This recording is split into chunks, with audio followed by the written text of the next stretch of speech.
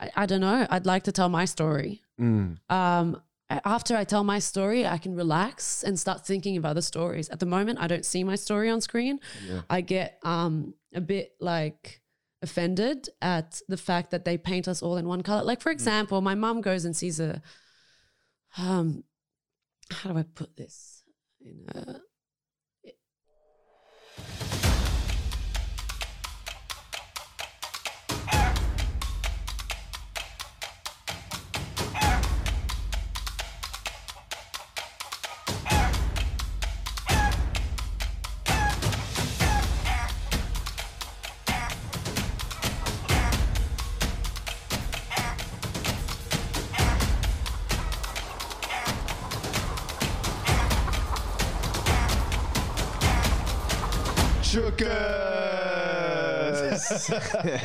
Usually we have James here. Welcome everyone. Welcome to come on board with Chookers today.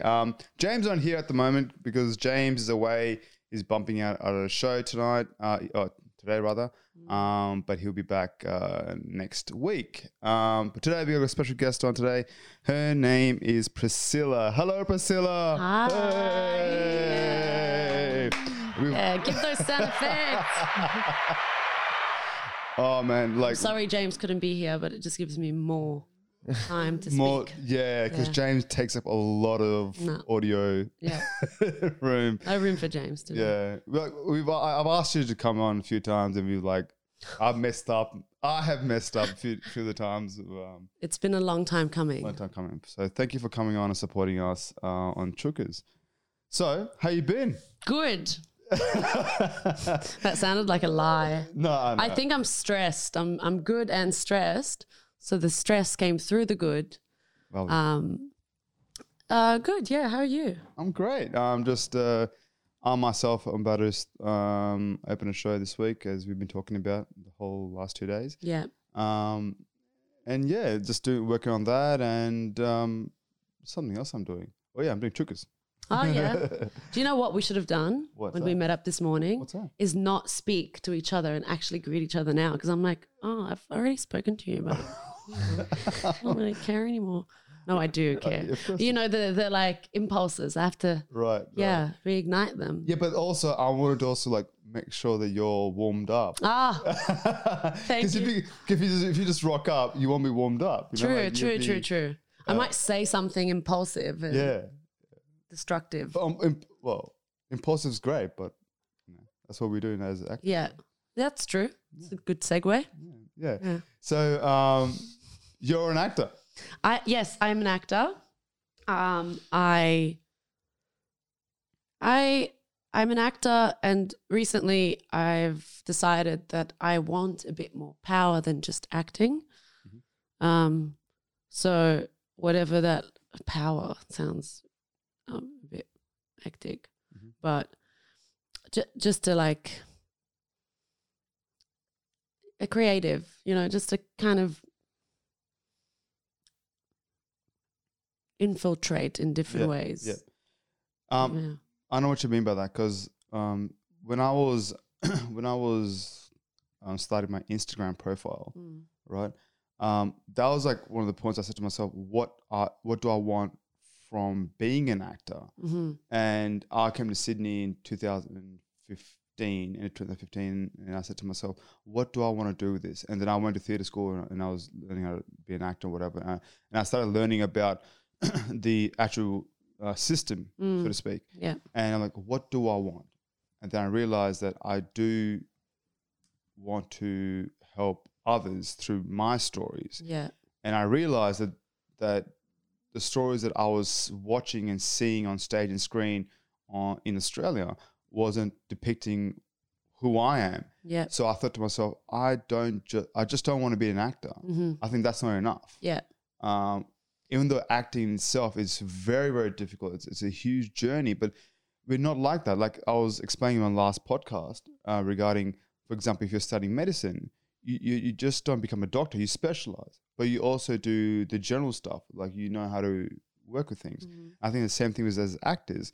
I want to be a creative and I want to tell a different story. So that's one of the reasons I keep keep mentioning this. This is why I started as Chukas, so I could connect people. Yes. And there's a lot of people who look like us, and who are out there and who wants to get in this field, and there might be sort of certain challenges, such as parents have certain challenges, the community has certain challenges, and of course the Australian society is the challenges as well. So I would love if there's a kiddie, is a boy or a girl or a person out there who wants to get in the field, can look up and say, hey, I can do what Priscilla did, for example. Because your background is what? Lebanese, right? Yeah. I moved to Australia at 13, actually.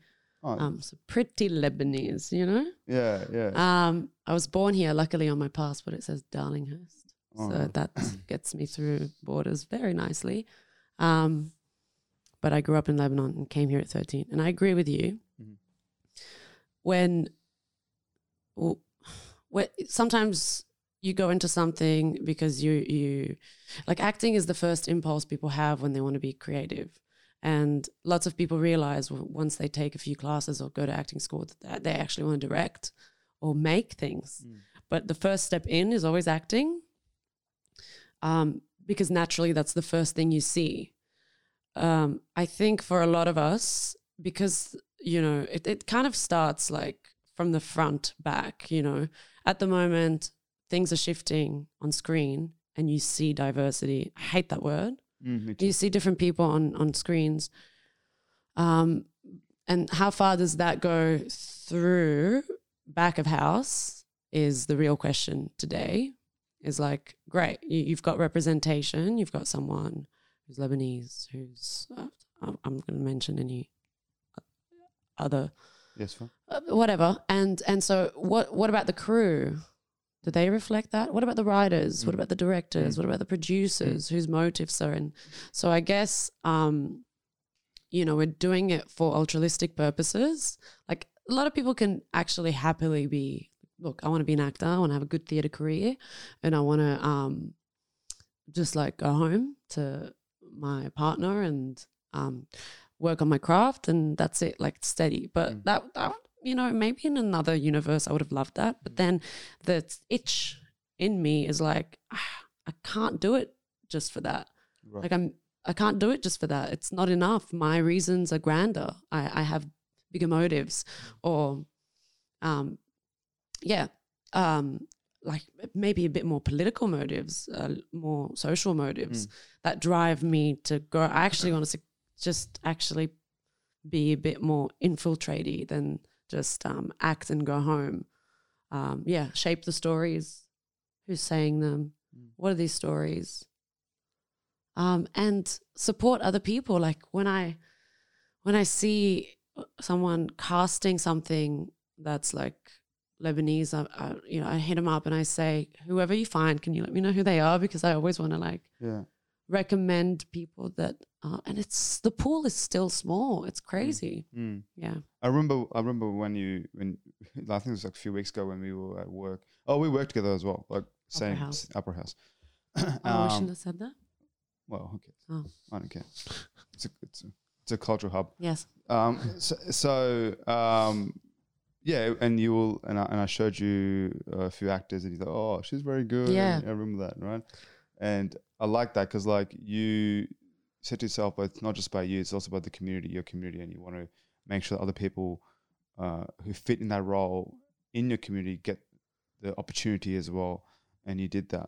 That's exactly what I like to do. Why do we do it? Like no one wants to do it for no reason. We do it because we're kind of bored. We're bored of what we're seeing. There's a big gap in the industry for like reality and fun and you know, everyone wants something to change, and that's a huge demand. The Australian industry in itself is small when it comes to screen. But isn't that a good thing though? Like if it's small, no, we can change it quicker as opposed to if it's big. If a machine is big, it wouldn't be difficult for to change it. No, I don't think so. I think if it's replicating the same system on a smaller scale, then yeah, of course, yeah, you can kind of filter in faster. I keep saying filter in, infiltrate. It's very radical. It's very radical, isn't it? Yeah, because we've been talking about Fucking hell. yeah, go ahead. Yeah, I guess. I mean, the movements happen in the bigger scale, and then they ricochet here, I think. It's the same fight. It's the same fight. It's the same system. It's the same. But I guess like everyone has, I don't know. It's the world's changing. It's really weird. I don't know if it's gonna go the right way or the wrong way, but it is definitely changing. There's like this generation, millennial generation, I think, grew up under a different world. We have social media and things that kind of, we all feel the same way. We're all kids of the same people, whether they were born in Lebanon or Australia. It's just this, it's kind of this similar like, oh, wait, you've been feeding us lies. Because obviously now we can expose things quite quickly. Things are more transparent because of the social media. Yeah. But I'll tell you one thing. I always used to sort of have go at millennials for I feel like millennials don't usually speak out. I feel like they do exactly the same thing, follow the crowd sometimes. But then I also liked, I might be wrong, but that's what I saw. But I mean, they don't have. I feel like a lot of them don't have their own say. They just read and just regurgitate shit. But what I was going to say, that I do like the fact that they accept people. When I'm on the bus, for example, or I'm on a transport, I watch some of these millennials talk about stuff and everything. They're very accepting. You're a millennial. Am I not? No, I'm not. What's a millennial? 90s? Is it 90s and afterwards? Yeah. Yeah, I was born before 90s. When were you born? Actually, it's not 90s and onwards. That's Gen Z. You're a millennial. Oh, am I? Yeah. Oh. You're talking about Gen Z, do you mean? Yeah. Oh, Gen Z's another generation which we wouldn't understand. Actually, millennials 81. 1981. Oh, 1981. damn. Yeah, man, you're a millennial. Sorry, I'm talking about Gen Z then. But yeah, so they're very accepting. Like they talk about, like for example, gays and lesbians. They accept everyone as one. And when I was growing up, that wasn't it, right? 81 to 96. 81 to 96. Yeah. Look, everyone serves a purpose. It's like we can't, I don't know. I think everyone serves a purpose. I think we should listen forward and backwards. Like those born between 1965 and 1980, they're a bit boring. They're like the Gen X. Gen X are like lost in the middle. The boomers had a great time. Yeah. Obviously, the silent are completely traumatized from the World War. And then those between, like, they had a great time. That was like, let's fix things. Gen X are like, they're a bit sad. Okay. They just get lost in the middle. It's kind of like, I don't know. Shame. My mom's it's interesting. Is she?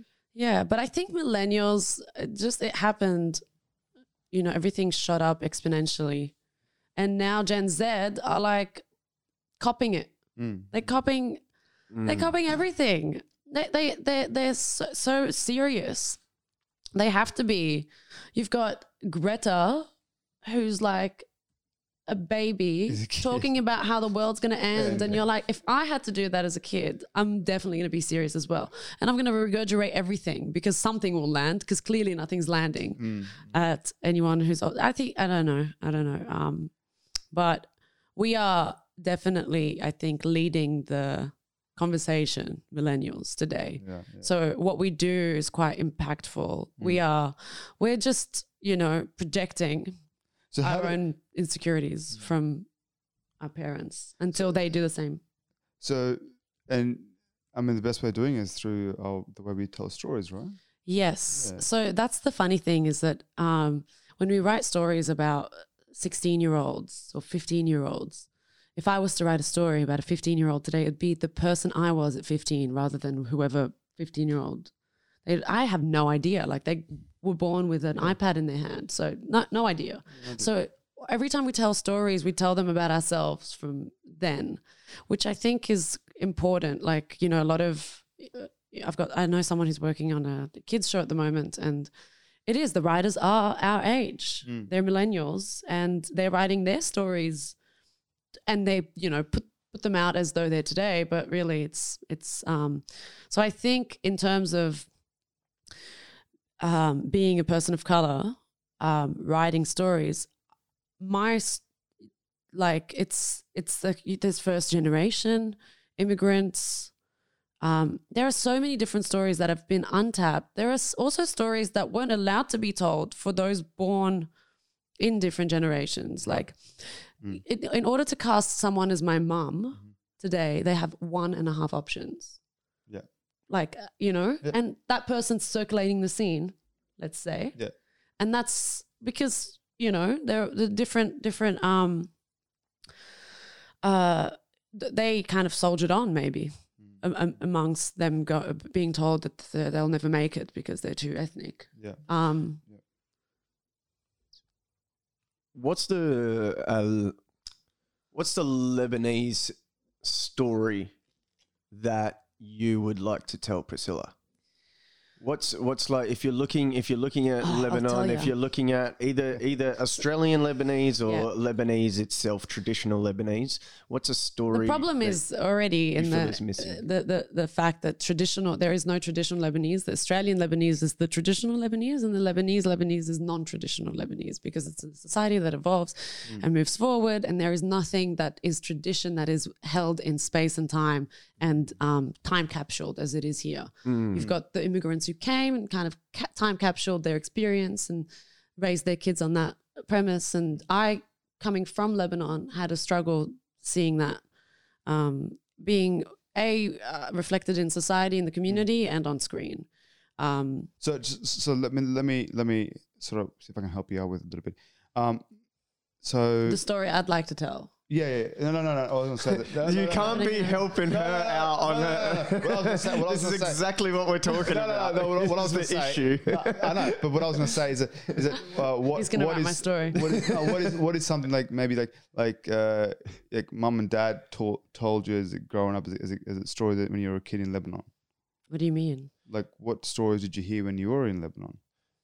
What type of stories? Oh, that's two different questions. First, what story would you like to write and be represented on screen? Let's scratch that. And then the other one is... Just hijack the question, man. No, I really want to ask that question. All right, we'll keep it, because we'll definitely get to... it's a very good question for me. I love that question, because the kind of stories I see on Australian screen that are Lebanese are not my stories. And they put us in a certain... it's a certain box where you can't really cross past that parameter, because you have to deal with the troubles of that certain character. You go, they aren't even my troubles, and I have to go fit myself into them. The story I'd like to tell is a story of someone, who's different. Like, the general story we see on Australian screens when it comes to Lebanese people is surrounded by a wedding or some marriage. I don't know why. I don't know who the fuck. Big drums. Yeah, and like, that's cool. Of course, that's the trope. It's really interesting. It's really fun. Like, go to a Lebanese wedding if you can. It's a once in a lifetime experience. But for example, that's not my story, and I don't surround myself with that story. I don't have a big Lebanese family. I have a normal family. I have a family who sees their cousins once in a while. I don't have a huge bunch of cousins. I don't know. I'd like to tell my story. After I tell my story, I can relax and start thinking of other stories. At the moment, I don't see my story on screen. Yeah. I get a bit like offended at the fact that they paint us all in one color. Like, for example, my mum goes and sees how do I put this? If there's a Lebanese play on, or, you know, my parents go to see it, they're critical of, my mom was critical of the actor who represents her, the middle-aged Lebanese mom. She's like, she's talking to me about how that's not really right, and I'm like, yeah, but, when it comes to music, for example, my dad likes Kazim al-Sahir, you like Asil Hellani, and because there's 100 musicians to pick from, so you don't go negging Kazim al-Sahir because he's not what you like. You go listen to Asil Hellani because that's who you do like. And if there's one person telling a story, we're all just going to hate our own kind, going, that doesn't represent me. Well, then let's put more stories to see which one you like. My thing is maybe a different aesthetic, 100% different aesthetic. If I see one more casting with like a floral shirt because you're Arab, nah, I'm done.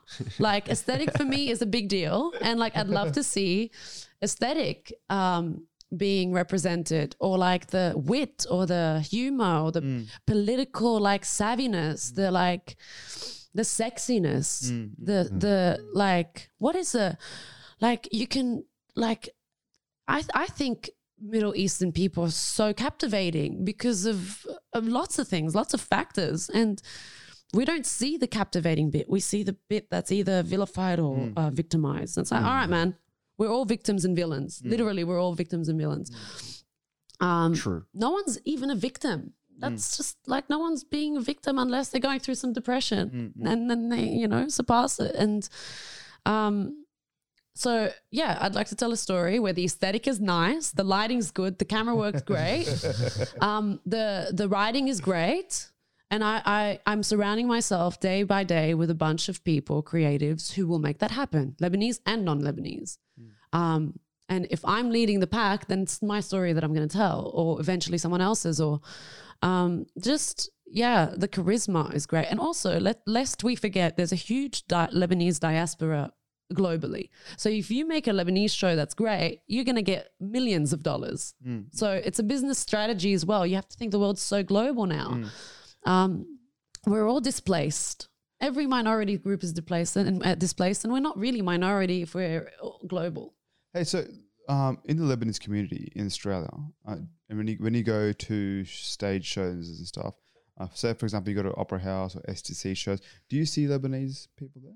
I think there are a few. I do see a few. I'm trying to see myself on there. And it happens like slowly. More recently, I know the Lebanese people in the industry. Like, I know them all. The younger ones, I don't know. I would love to know them. I'll probably end up casting them in something I do because, if I want a younger version of myself, I need to find a girl with curly hair, so casual call out here. Between 10 and 15. But I mean, you're seeing it now, and that's of course after being called out. Like, it's, if you don't put different people on the stage today, it's a bit problematic. Back then it was justified. Like, you wouldn't be in that room. Someone like you who looks like you wouldn't go to a private school in the eastern suburbs. There was only one Lebanese girl in the, it's like, all right, man. All right. What about creating fiction? You go to Hamilton and you see people of color playing the founding fathers, and something shifts inside of you, and you know that a kid of a certain age is watching that, going, I'm going to be a president one day. Look, he's done it. It's the make believe that shifts the culture. It starts up, it goes down. It doesn't start from in. And of course, there are a few people really hustling to make that shift. Like, when you ask if there are Lebanese people on stage, I know like Faisal Bazzi is theater. He's done so many theater shows, and he's very talented, but I'm sure he's endured a lot, and he's bit his tongue a lot. Like, you have to, you have to play, but everyone plays a game, Brad Pitt, I can imagine, was like, oh, you're just a pretty boy, you know? And like if you play into those things, you either let them restrict you or you let them empower you. And you go, you think whatever you want of me. And that's actually a great thing. If you think I'm just going to be a pretty boy, watch me like act. And then you're going to be like, oh, he can act. And that's all you have to do. So if I'm ready and if I'm Lebanese, but I can't act, then I'm ready. You know, if people are going to say you're Lebanese, you're Lebanese, you're Lebanese, and there's nothing more to me, but I'm ready with my acting to play anything else and everything else, then I've just beat their like that suppressing point of view. I think that the reason I ask that question is because when I do go watch shows myself, I think to myself whether my parents would watch this and whether they would understand this. And it's a different question altogether. No, I know, but the reason I'm asking it because you spoke about how the Lebanese way when they tell stories, what they laugh about, or whatever. And sure. See, look, there is no denying that there are no people of color watching theater. No, but like it's definitely for a white audience. The theater in itself, it is. But that's, you know, you like. I know someone who, my cousin, I think, was in a play. When I first came here, I was like within 5 years when I came here and I had no idea about anything. I was like Alex and Eve on stage in the Greek theater in Marrickville. And every Leb, Greek, Maltese ethnic group went and saw that play. My uncles, my cousins, everyone's like, that's hilarious to us. It's like my big fat Greek wedding on stage. Like, of course, there's that. So they're being put, I mean, to you know, there's you either put your interests in making your own thing and suffer for the longest time and then it explodes and it's amazing, or you work really hard trying to hustle your way into the status quo that's already existing and try and prove a point that I can get in there, and you know, or you keep your identity, you solidify it in the ground, you go, I'm not shifting, you cast me in different roles and I'm going to bring my flavor in. And there's just different ways to do things. I'd love to create something, but I'd also love to be in something that is of a high caliber and go, this is who I am in this world. I'm not going to shift it. And I get asked to shift a little bit. And then I get asked to like lean in a little bit more. I get asked to like, you know, push the Lebanese thing further to like amplify it. And sometimes I get asked to straighten my hair. Sorry, what is you said you get asked to push the Lebanese thing. What is the thing? The stoic, the staccato sound, the hand gestures, of course, like, you know, and I think a lot of to come here at 13, English is my third language. I learned Arabic, and then I went to a French school, so everything I studied was in French. And then we took English once a week in school, and I watched a lot of movies, and that's where that came from. And also, my brother was raised here for 5 years, so there was a little bit of English in the family floating around. So I was better than other kids who didn't have that, but still. So coming to Australia, I learned Australian English and I wanted to blend in at 13. That's all you really want to do. I cared more about my social circle than I did about studying or whatever. And so I learned how Lebanese people speak, and I was like, whoa. And then a year later, the Cronulla riots happened, and I was like, oh my God, I can't tell people I'm Lebanese. It's ridiculous. Like, and I didn't want to be associated with the Lebanese Australians here because they have a vibe, a reputation, like, it's sad. It's really sad. And it's also the language. Like, you hear a Lebanese speak, they speak like this. Like, this is the language, the accent that we have in Lebanon if you're going to speak in Lebanese. But the one that's like born and raised here and like has to play the trope of being a, you know, that kind of character, it's actually playing a part for someone in Australia to fit a quota. And so for me, something happened in between where I sit between this one and this one. And so I have my own identity today that's that is quite performative for people. and trying to keep true to me. But if I was raised in France, I'd be a different person. I don't think I'd hand gesture at all. You know, I'd be way more confident in my power, like in my person, and I wouldn't have to gesticulate and say cuz and stuff for you to laugh and you to laugh and you to understand where I'm from and why I am a certain way. It is all performative after all, right? Yeah. You see in Australia and overseas, they're performative. So that to play that. Today, I don't know, I sound like the people I hang around. I sound like the people I first met. I sound like the people I admire.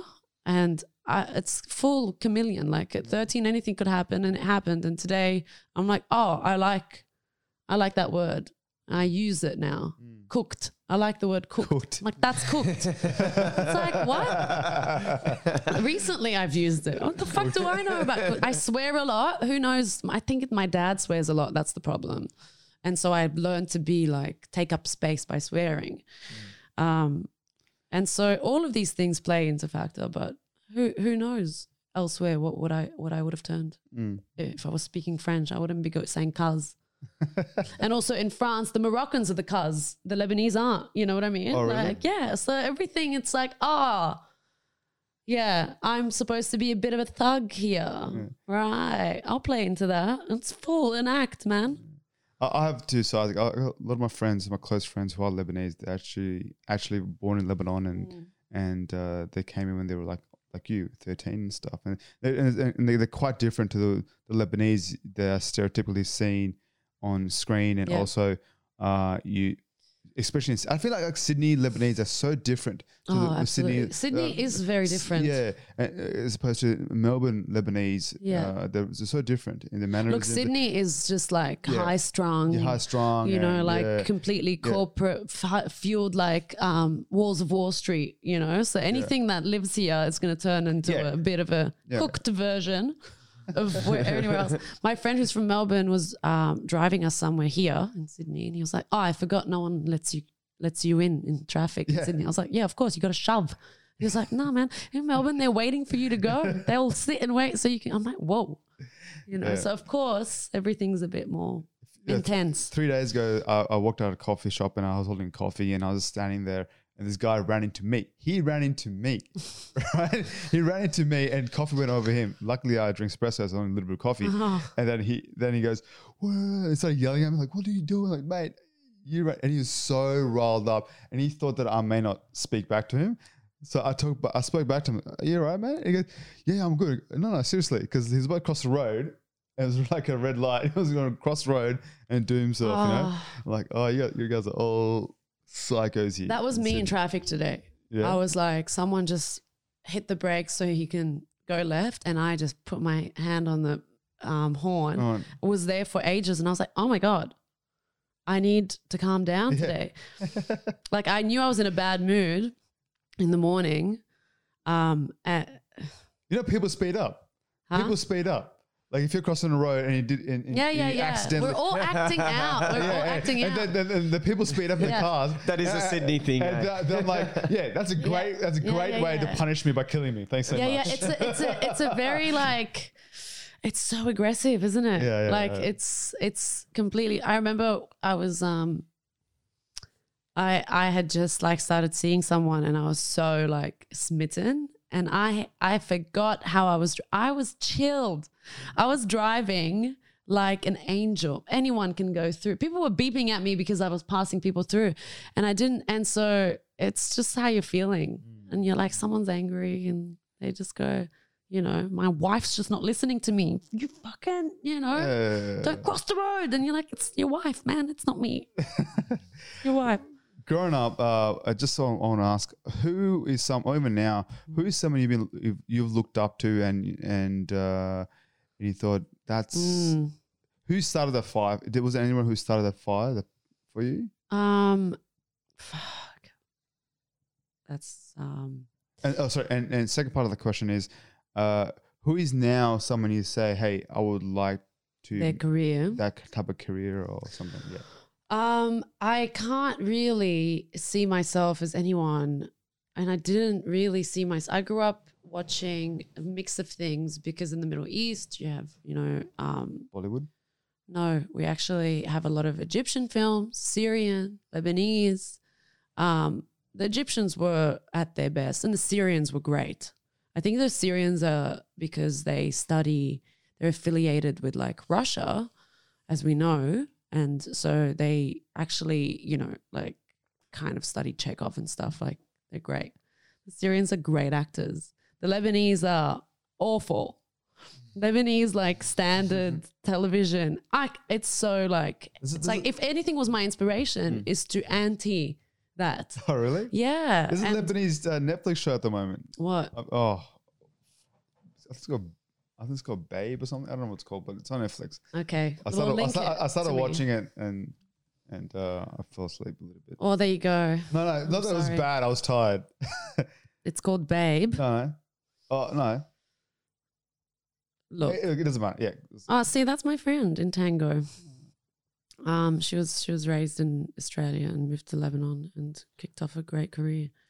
Yeah, I grew up watching that, and then like things I watched, I never thought I'd be an actor. I always wanted to act. I never saw myself on screen. It was like Salma Hayek is half Lebanese. It's the only person you could go, oh, well, maybe.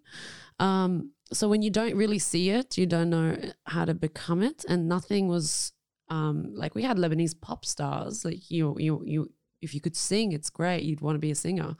But there aren't Lebanese films to like look up to. Nadine Lebeke, I remember actually in acting school when I got asked that question, I put Nadine Lebeke, who's a director and an actor. But Nadine Lebeke, she made most recently Capernaum, and it's it's amazing. It's a wonderful film.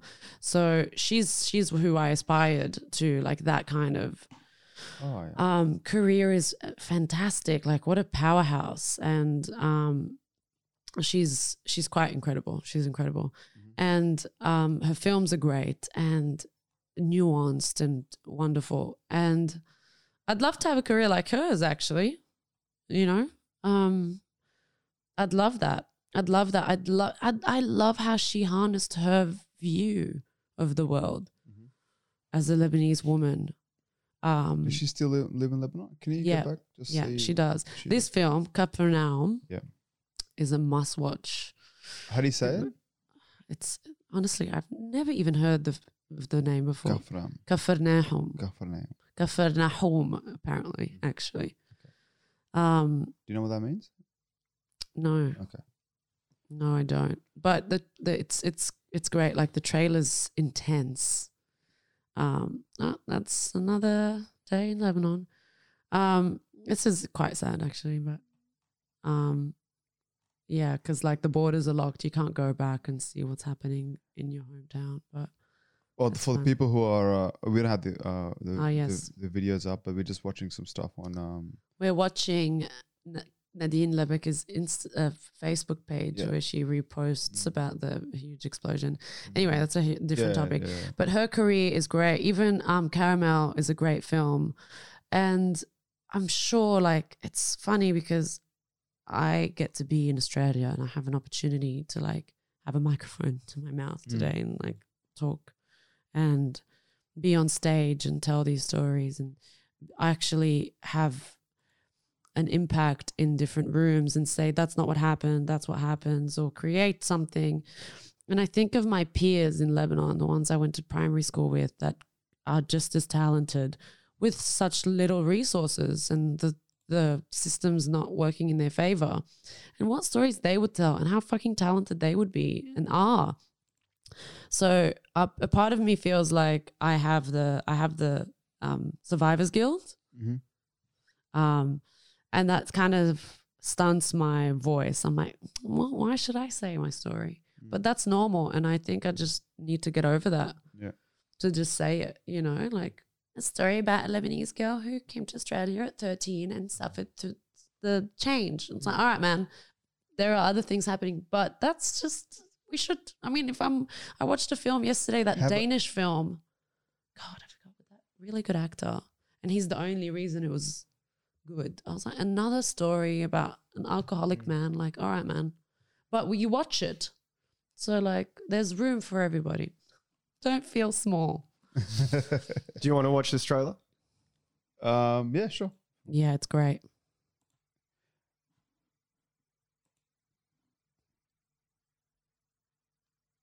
That was a long intro pause, eh? I like it. I like it. Suspense. Yeah. This would be on YouTube, though. No. Prepare to be present. You can talk throughout it if you want. Yeah. ما بعرف بدك تسأله. I don't know. حضرة الرئيس بما انه زين Your Honor, Zayn has no birth certificate. It's like, عصير العصور. That's cool. Some pickles.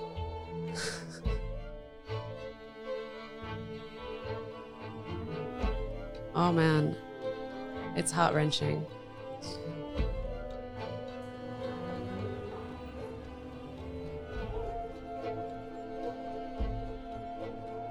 جاهز يا معلم؟ وقف عندك.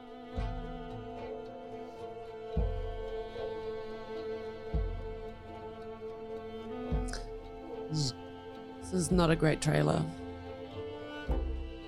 Yeah. I think it's like a promo trailer because it's got like Yeah. astonishing, must watch, Must watch it. But there's one small like little teaser where Zayn, the little kid, Yeah. who and she gets none of them, not one person is an actor in this film. She got everyone through like her own means. And this kid who's now in some Scandinavian country, who's given citizenship because he's a Syrian refugee, in fact, living in Lebanon. Great actor. ما بقى بدي إياهم يخلفوا. He was like, so this kid decides to sue his parents, and the judge is like, on what premise? And he was like, for giving birth to me. And it's like, oh, fuck me. It's so powerful.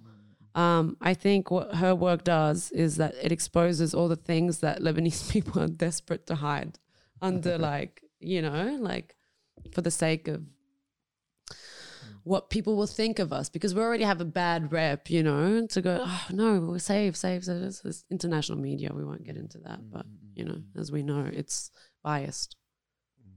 Of course. We've got so much more to talk about. But what I was going to say before we close up and everything, so if there's any tips you can give out or to all the kiddies out there or the people who are listening to this podcast at the moment, what can they do to come up? What's any tips you can give? 2, 3 kids, yeah. I think if you have the passion for it, if you have a passion for change, and if you decide to do it through the means of acting, let's say, just keep pushing through. Classes. I did so many classes. I just kept taking classes and justifying it as pursuing something. And a big part of that felt like I was holding back, and I was, but it justified.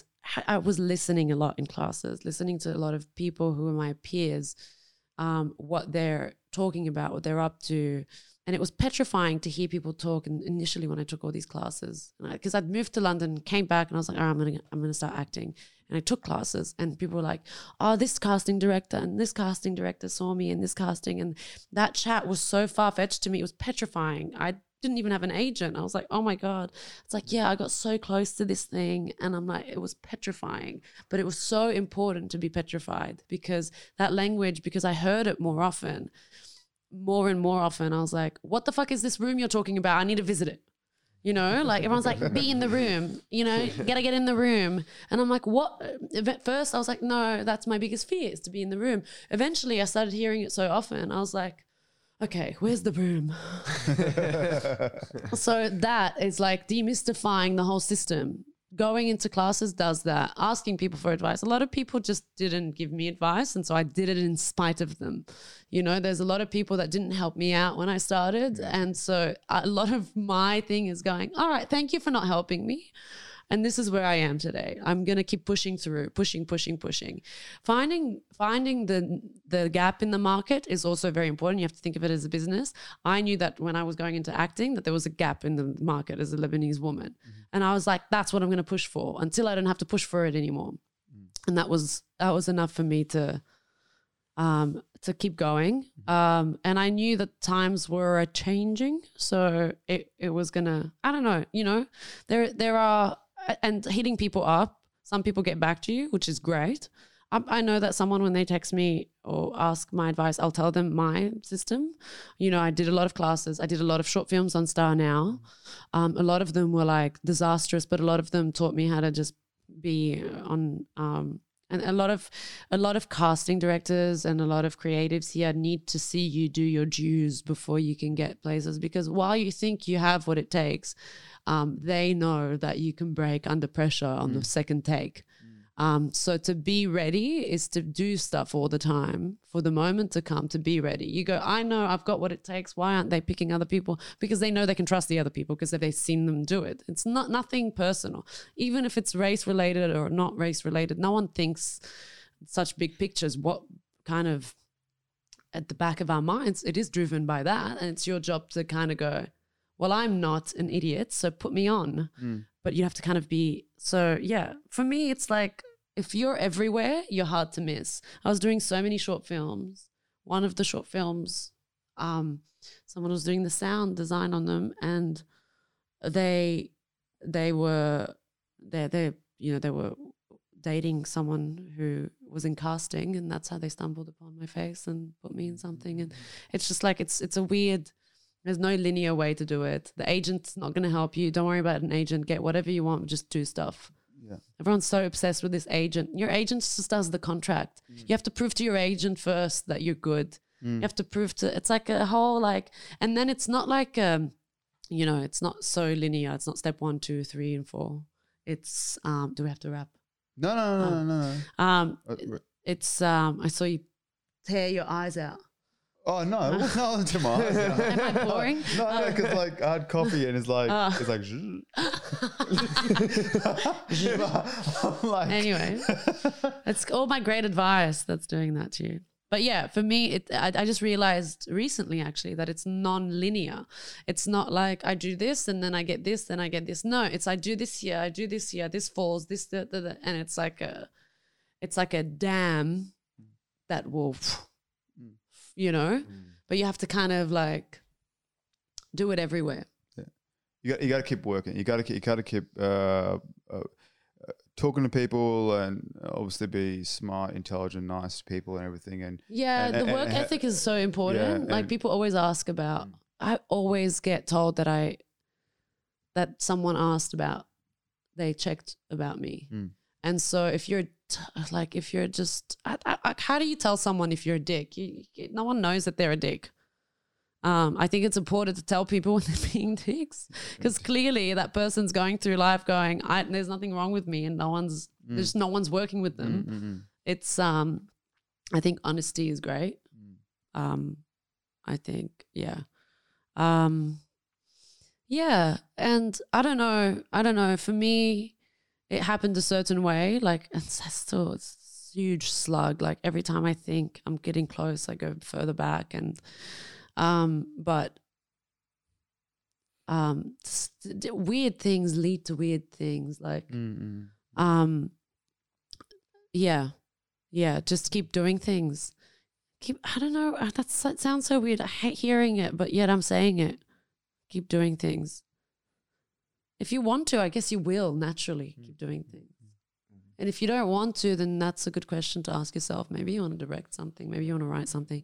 Maybe you just don't want to act. Maybe you're just frustrated. And I think classes are such key to being less frustrated and do it from a place of like, oh my God, I enjoy the connection. I enjoy the thing. And whatever drives you, push on it. Like, are you going to be on a red carpet so you can show off a great dress? Great. Like, make that the purpose. You know, find your way there through that lens. I've always thought that I want a career that's rounded in theatre, film, TV, and good quality work. So when doors shut in my face, I'm like, obviously it's going to be shit because I'm not in it, you know? And so like I just, you know, I have a vision of my career curated before I kind of started, and it's kind of molding in that way. We always know where we're going to end up in a weird way. Yeah. That's good. You have a show starting in a few weeks. Yes. And I would love if you'd quickly just tell us the folks about that, and also any shout outs you want to give out. Anyone who's out there grinding and you want to, you know, just give them a shout out to. Don't do that to me. Well, I told you about this earlier. Yeah. I was going to shout out to my mum and dad. Well, you give shout out to, you gotta give shout out to mum and dad. I love them so much. Of course. I can't believe they just like, you know, made such a great child, you know? Yeah. If you ask her, she'll tell you the same. Yeah. Yeah. My God, my mum has a fan page. Shout out to my mum's fan page. Actually, she's got a fan page of me. That's cute. My shout out. Actually, it's to myself through my mum. It's called Priscilla Doueihy fan page, and it's got 60 followers. And she's only following 9 people. So you're lucky if you get followed, by the way. You're lucky if you get followed. That's great. Yes, I'm doing a theatre show at the moment at Belvoir, the Cherry Orchard, and I'm playing Petya. It is originally a man's role. So it's, and you know, in Chekhov, a man's role is a role. A woman's role is she's like, poor thing, you know. So it's so great. It's also a huge head fuck that I'm taking on such a mask role and trying to like gender neutralize it or kind of embody it without feeling like, whoa, what am I doing? Why am I negging this girl? Like my love interest or whatever. But it's a challenge, but it's such a wonderful, like Pamela Rabe. I have a fight scene with Pamela Rabe. She yells at me. She looks into my eyes and she's, you know, like, you lot. And I'm like, oh God, Pamela, yell at me, please. And I say things back, you know, so it's wonderful. It's on from the 29th of May till the 27th of June. If you can afford to go see it, do. It's like, it's great. I don't know, like I won't even tell, I don't know. I want my cousins, my family to go see it, but like, what are the odds that's going to happen? I should invite them. You should. I should. Just give me the details and I'll invite them. Yeah. All right, I will. Yeah, and just shout it out to my mom's fan page, and anyone in the industry you want to quickly say, hey, you know, my best friend Claude Jabour, is so talented. He was on Stateless. He's a lead on Eden when it comes out. He's doing a show soon, which is yet to be announced, I think.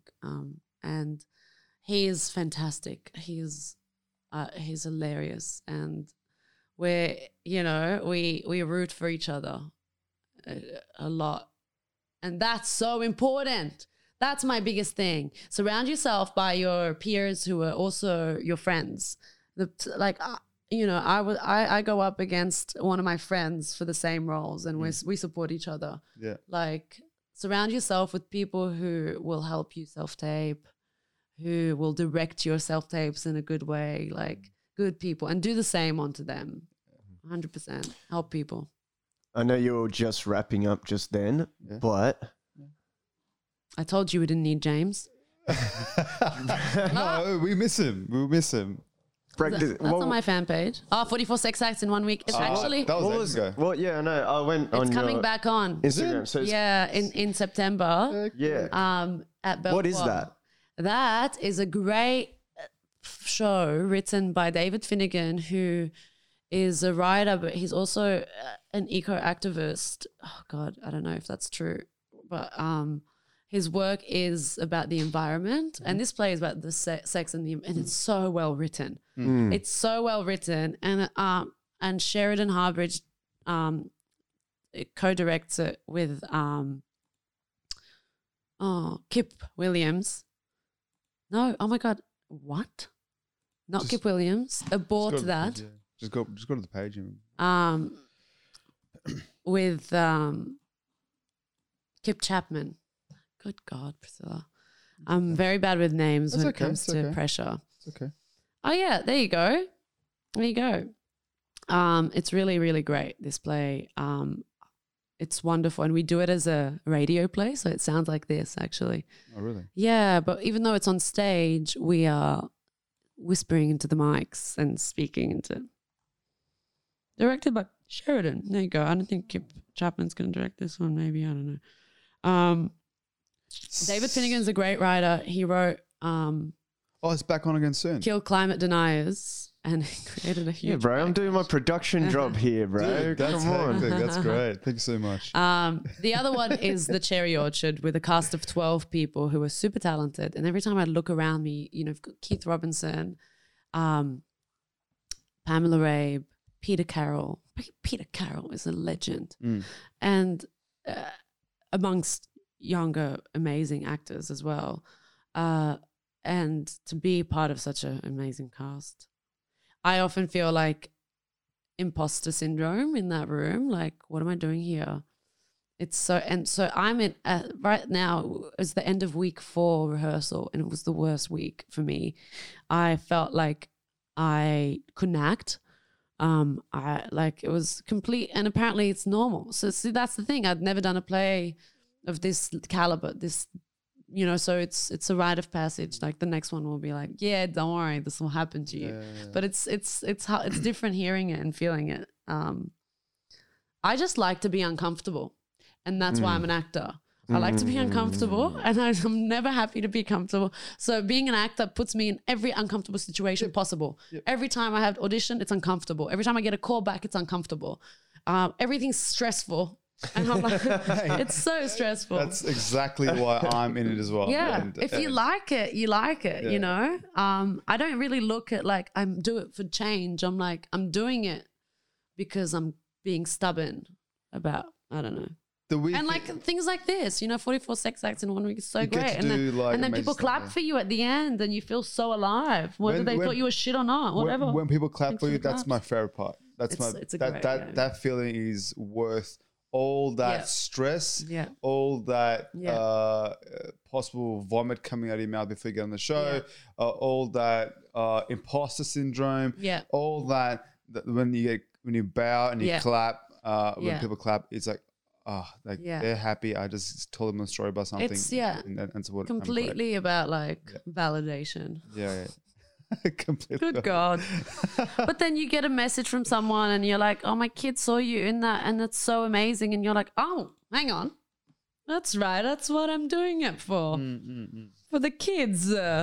Which is true, but you don't really think of that when you're grinding. You go, bah! I didn't get that one. I'm going to get the next one. And it's like some like revenge fantasy that I have. This is the reason I'm doing the next gig. It's like, I'll show you. It's like, that's what's motivating me. But that just means that your research skills and in the individual characters are really well, like you've done well at it. And that's what people go, oh, well, you did that so well.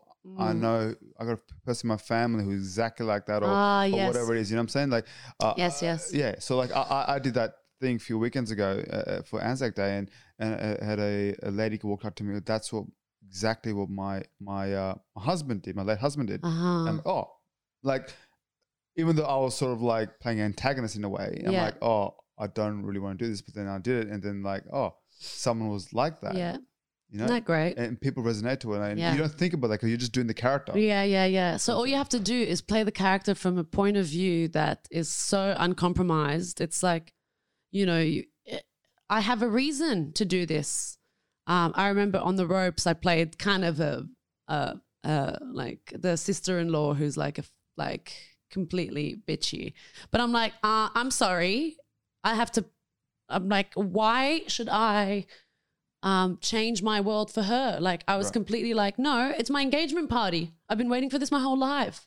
And it's supposed to be like, oh, lol, her engagement party. It's like, no, it's my engagement party.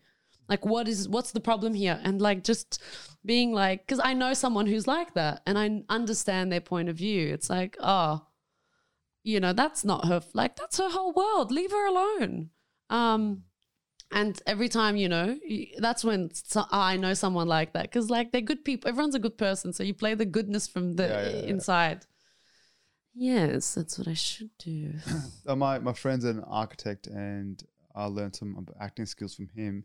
And I wanted to learn how to sketch and draw, and he's a draftsman as well, and draftsperson, and he was drawing and he was helping some kids out in his community in Kempsey, some of the kids there. And I sat there and started drawing and stuff, and he's told me that when he draws, it's all about shades. Like at the moment, you got a white page, the cross line, and you just do shades. And that's what acting is, that we're all human beings, whatever. And the shades is what I have to research. What the cons, what makes us, unperfect. Yeah. So the shades are, and then we become Neil, like, you become me, whatever I am. And we all have a little shades. Yeah. And that sort of helped me to do. Yeah. It's a good analogy. Yeah. Is that an analogy? I don't know what that is, but that's what that is. It is? It's something. It's something. I'm full of analogies and metaphors and my similes. My girlfriend keeps telling me, stop talking in metaphors. Just tell me straight up, like. I tell my girlfriend, stop giving me postcard answers. Like what? Like how? Just like completely politically neutral. I'm like, nah. What is this? What are you, a diplomat? It's just me and you in this room. Why did you get the most diplomatic answer? It's like, you hear the Congress or like a US representative talk about something. It's like, yeah, it is, but it's not. But it is, but it's not. And that's, we got to wrap up. We've been talking. You have been our longest guest. Oh, man, not the first time I hear it. Hey! All right. It's been an absolute pleasure to having you on, and I'm so happy I had you on finally. And it's been a lot of fun. I wish James was here with us, and he would have loved you being here as well. Next time. Yeah. So anyway, Chukas for everything coming up with this show, and come and see it. Yeah, we'll put the details up. Of course, you got the Instagram there as well, and we'll put my mum's fan page, a mum's fan page, and everything. So please help us out, support each other and on Chukas, please, and thank you so much for listening in.